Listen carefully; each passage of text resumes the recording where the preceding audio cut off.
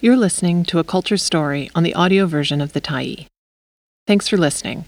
The Tyee is a nonprofit newsroom that is funded by our audience. So, if you appreciate this article and you'd like to help us do more, head on over to support.thetyee.ca and become a Tyee builder. You choose the amount to give, and you can cancel at any time. Here's the perfect movie for your complicated September emotions. By Dorothy Woodend, September 6, 2023. Kids these days. Turns out they're a pretty capable bunch.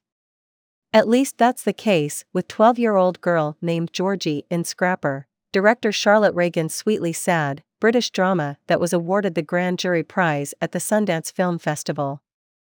The film has garnered acclaim from both critics and audiences alike. And it's not hard to see why. It's a charmer with more than a few spiky bits to add some teeth to the story. After the death of her mother from cancer, Georgie, Lola Campbell, has been living on her own, fooling almost all of the so-called responsible adults around her. She's managed to keep social services and the school authorities at bay.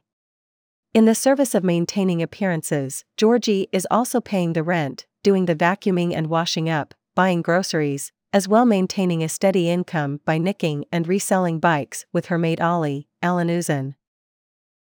When they're not stealing stuff, the kids spend their time shooting the shit, making up new dance moves, and eating chips and gravy at the local cafe. Ollie is the only person who knows Georgie's secret, but there are things that even he is unaware of. On the inside, things are not nearly as okay as the feisty girl would have people believe. Georgie keeps a certain room in her house carefully padlocked shut. It holds a secret that she keeps from everyone. Life stumbles on until one day, when the kids are flaked out watching television, a blonde guy in a tracksuit hops the back garden fence. It's none other than Jason, Harris Dickinson, Georgie's erstwhile father. Having fled to Ibiza when Georgie was baby, he's back after 12 years to offer some sort of parenting. In his fading bleach job and thorough understanding of how to ditch the cops and pick locks, as well as the single bullet in his jacket pocket, there are more than a few indications that Jason isn't entirely a stand-up citizen.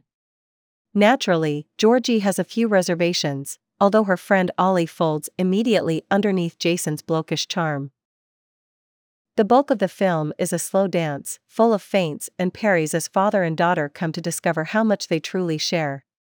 Whether they'll make a proper go of things and find a way to make a family is the big question at the heart of this tough little chippy of a film. A brief history of the kitchen sink.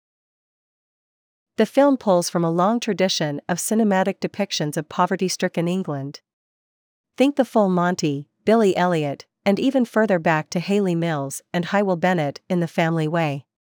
Tony Richardson's essay, Taste of Honey, a benchmark of the form, is screening at the Vancity Theatre on September 11th.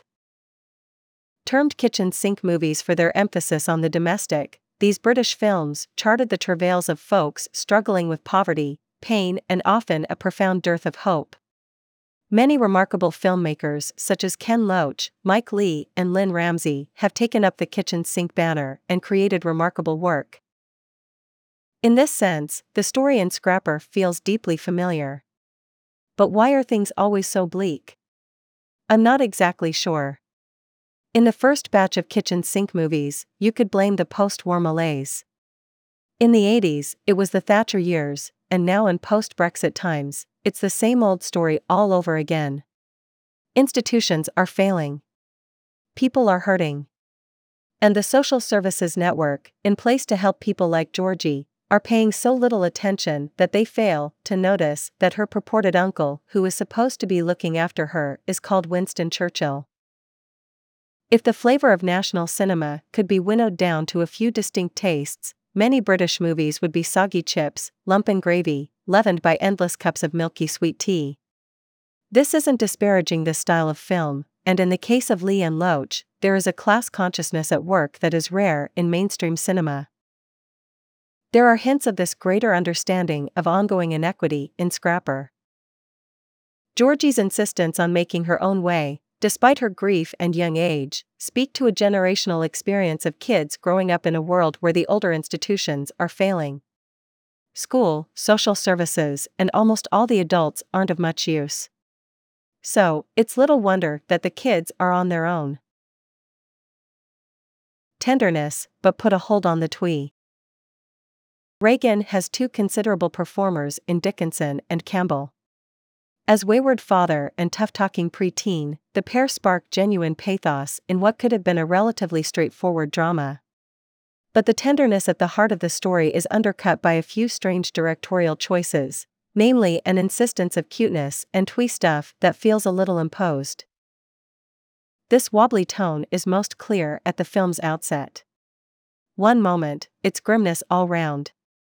In the next breath, surreal conceits take over in a series of Greek choruses of talking spiders, bored social workers and neighborhood kids, including a girl gang in matchy-matchy pink outfits and three triplets astride bikes opining on Georgie's mental health. This is more than a bit whiplash-inducing. Thankfully, the overt silliness falls away through the bulk of the story, although it stages a late comeback. There's nothing wrong with a wee bit o' levity, but it fits awkwardly alongside some of the harsher aspects of the story. The naturalistic exchanges between father and daughter as they come to know each other better are more than enough, and it sometimes feels that Reagan is overstuffing the pudding. This is understandable for a younger filmmaker, but it will be interesting to see where she goes next. By the time the film's resolution arrives, it's hard not to want some small bit of happiness for the father-daughter pair. Is that so much to ask? I don't think so. Tea and a biscuit would also be nice. Scrapper is playing at Viff's Vancity Theatre until September 7th. Thanks for stopping by the Tyee today. Anytime you're in the mood to listen to important stories written well, we'll be here. And if you'd like to keep independent media going strong, head over to thetyee.ca and click on the Support Us button to pitch in. Finally, big thank you to all of our Tyee builders who made this story possible.